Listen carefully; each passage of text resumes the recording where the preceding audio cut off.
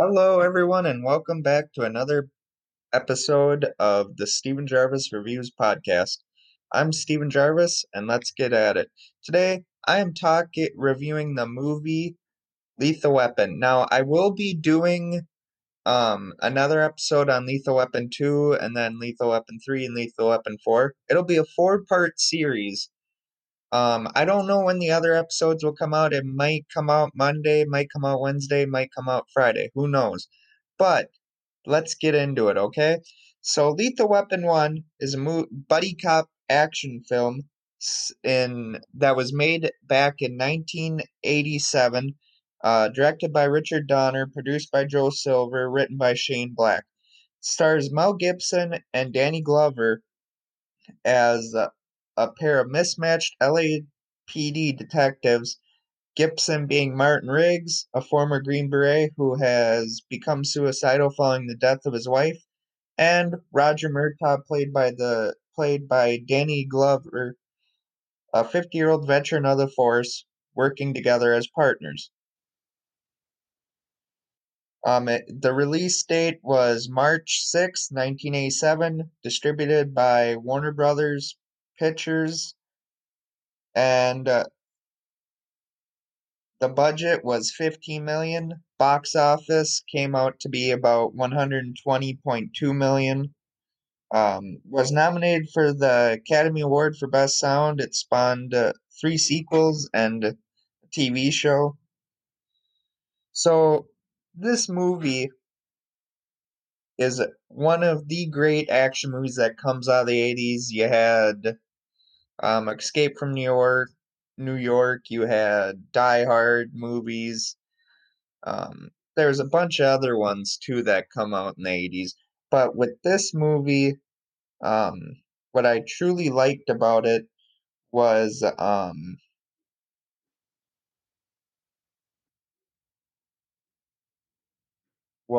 that you had a guy who was played by named Martin Riggs, who is very suicidal. He, you know, loves the job, but yet everyone thinks he's trying to get some psycho pension or, that he's on the edge. When in fact, he is hurting because of the death of his wife. Now, we don't know how his wife died until the second movie, which, like I said, that'll be another episode down the road. But, with Martin Riggs' character, which I think is one of Mel Gibson's best roles to date, other than, Mad Max. But Mel Gibson plays that guy that's you don't want to see him kill himself, but yet you're just like you're on the edge of the ride, as I like to call it, waiting for him to, possibly do it because you feel for him. You know, he he loves his job, but yet the only thing that keeps him going is the job. So, you always wonder if he ever did lose his job, would he commit suicide? We never learned that. And then you have Roger Murtaugh, who's a family man. He loves his family. Always says when him and Riggs do something that, he feels he's getting too old, he'll say, I'm getting too old for this, shit. And Murtaugh is, the wise veteran, cop that is getting up there in age. He's probably slowed down a little bit, but he's, gonna get this partner named Martin Riggs, and Murtaugh is he's not happy with it at first. They don't like each other at first, but later on in the movie, they do come to like each other and become like a family unit. Murtaugh becomes, I would say, in a way, kind of like a patern or a father figure in a way to Riggs, in the way that he's worried about Riggs. He's worried about Riggs wanting to kill himself. He's worried about Riggs possibly getting them both killed or getting Murtaugh killed. And Riggs is such a misunderstood character that when Murtaugh literally finds out that, hey, my partner's got this issue. Maybe I need to back off a little bit or, be that guy that's like, hey, life is worth living, and the whole friendship of theirs later is expanded on in other films, but in this film, you kind of see at first that they're like, oh, they're at odds, and such an odd pairing of, a cop that's suicidal and a cop that's, just trying to get back to his family every day. Um, and with that, it's kind of sad because at one point you do see Riggs alone, and he's watching TV and he's looking at a picture of his wife and they do mimic the thing of he may kill himself here, but it he doesn't. He later chickens out and comes to his senses saying that he loves his wife but he'll see her someday way down the road in the future, when he dies of natural causes or something. And how Martin Riggs and Murtaugh get them together as they're forced together as partners. They're also when you meet Murtaugh, he's trying to solve a murder, or what we find out is a woman committed suicide, but ultimately is found out to be a murder. And his buddy gets a hold of him from Vietnam and says, "Hey, my daughter, you know, committed suicide." But like I say, Riggs and Murtaugh later find out it's a murder, and they're on the heels of a secret CIA team. Um, and with that, we got Gary Busey. He plays one of the bad guys. Um, Tom Adkins, singer Darlene Love, Baby Come Home for Christmas, and let, let, let me make sure I'm making that right. Do, do, do, do, do. She sang He's a Rebel. Um, he's sure the boy I love. And she sang Christmas, Baby Please Come Home. A lot of that. And she is the wife of Murtaugh in the movie. Mitchell Ryan is the leader of this militant group that, CIA group that is bringing in drugs and all that stuff. Um, and the movie, has its action sequences and Murtaugh and Riggs, they get, closer and closer. Well, when they get too close, uh, that they get too close to this group. They're getting too close to the trail of what's going on and all that, so that um, the group ends up killing Michael Hunsaker, who's a daughter. Um, Amanda is the one that jumped, or supposedly jumped, but is later murdered by this group. Um, and then Murtaugh's daughter gets kidnapped after this group shoots Riggs, thinking they killed Riggs, but later we find out that Riggs was wearing a bulletproof vest, and they have the element of surprise in that matter. Well, once this group kidnaps uh, Murtaugh's daughter, then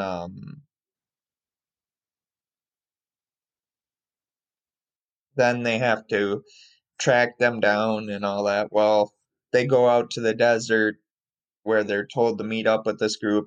Riggs, still being thought of as dead, stealthily shoots some of them Murtaugh gets shot in the arm during this gunfight, and they later capture both Riggs, Murtaugh, and again re-kidnap uh, Murtaugh's daughter, Trish, and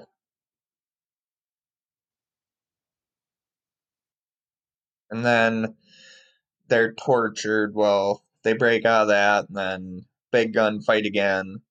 Um, Riggs goes after Mr. Joshua, who's one of the played by Gary Busey.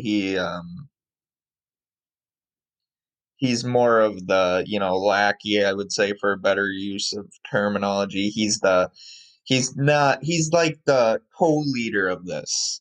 Mitchell Ryan, who plays what does he play in this movie again? Uh, McAllister, and um, wait, wait a second. I screwed that up. I am sorry. Trish Murtaugh is the wife of Martin, or Roger. Sorry. Um, Rianne is the one that gets kidnapped, and once they get her back, then Mr. Joshua escapes, goes back to Murtaugh's house and tries to ambush him there. Um, Meanwhile, McAllister, the leader of this group, is killed by the car exploding and all that. Then you have what I think is the funniest thing. You have Riggs, Martin Riggs, and Mr. Joshua fighting. And when you think Mr. Joshua is going to kill Riggs, Riggs comes back, beats him up, and all that crap. And then once Mr. Joshua goes to grab another cop's gun, he's shot and killed by Martin Riggs. And then you have this almost ending scene of Rianne thanking Riggs for saving her, and Riggs is invited over for Christmas dinner where he invites his dog. Well, then the dog and Martin's dog and the Murtaugh's family cat are chasing after each other, which you don't see on screen, but you know, the setting is it's Christmas and all that, Christmas season, and near the end, Riggs tells Murtaugh that he's not crazy, and Murtaugh says, "Yeah, I know." And the movie ends after, you hear Riggs saying, "I'm too old for this shit again," after fixing a light bulb. And it's it's a great movie. You know,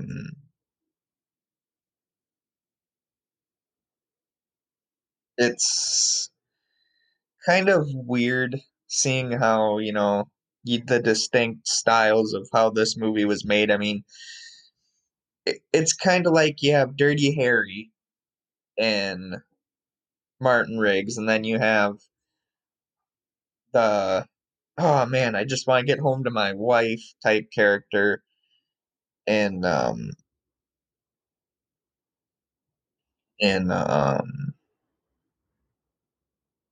Murtaugh, and the this the first Lethal Weapon, I have to admit, was probably my favorite. The second one, third one, fourth one were good too, but the first one was ultimately my favorite. I think it's definitely a great watch if you haven't seen it. Expect action movie explosions, yada yada yada. Good soundtrack too by I think Eric Clapton helped on all four of these movies. I may be wrong, but I think he was. Let me look into that quickly. I know, I know, that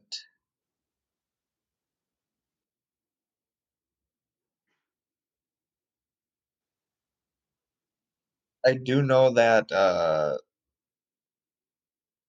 Eric Clapton would later. Yep. Um, Eric Clapton and Michael Kamen had worked together in this. Granted, they do have a lot of bands, like they have the Christmas song Jingle Bell Rock by Bobby Helms in the beginning of the film. Uh, so there's a lot of good music in this as well, like Christmas music, but then they have that rock and roll type sound to it as well. Um, Eric Clapton would also help out in Lethal Weapon 2, 3, and I think 4.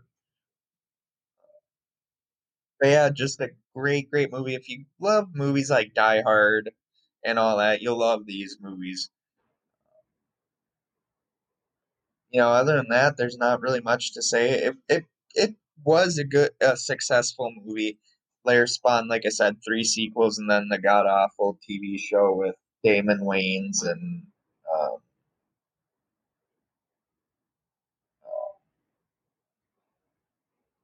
Claney Crawford as Martin Riggs, Damon Wayans as Roger Murtaugh, and someone else as Leo Getz. But um, I hope you guys like this. I also want to thank you all for showing up and showing that you appreciate this. I appreciate you guys. I've said it before, said it on my Instagram, said it on Facebook, in the family group, in the fan group, and even on Twitter. I wouldn't be here without you guys, my fans. Without you listening, without my fans listening to my episodes, I would have probably been done. To be at 107 listens to my episodes and all that, that is just, I can't thank you guys enough, you all enough.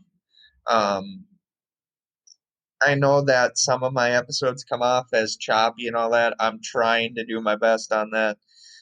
It's really hard to review movies and all that stuff, but I love doing it. And I know that you guys love listening to the podcast, or else you wouldn't show up as much as you do. Just thank you so much from the bottom of my heart.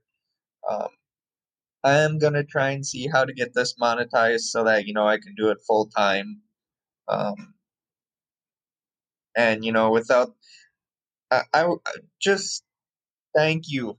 I gotta thank my fiance Alyssa, who's been my marketing genius. Has told me to follow this because she's like, Steven, you love talking about this stuff. Why don't you make podcasts about it? And also just the support that she's given me. When there was times where it was just like, oh man, I hate doing this. No one likes it.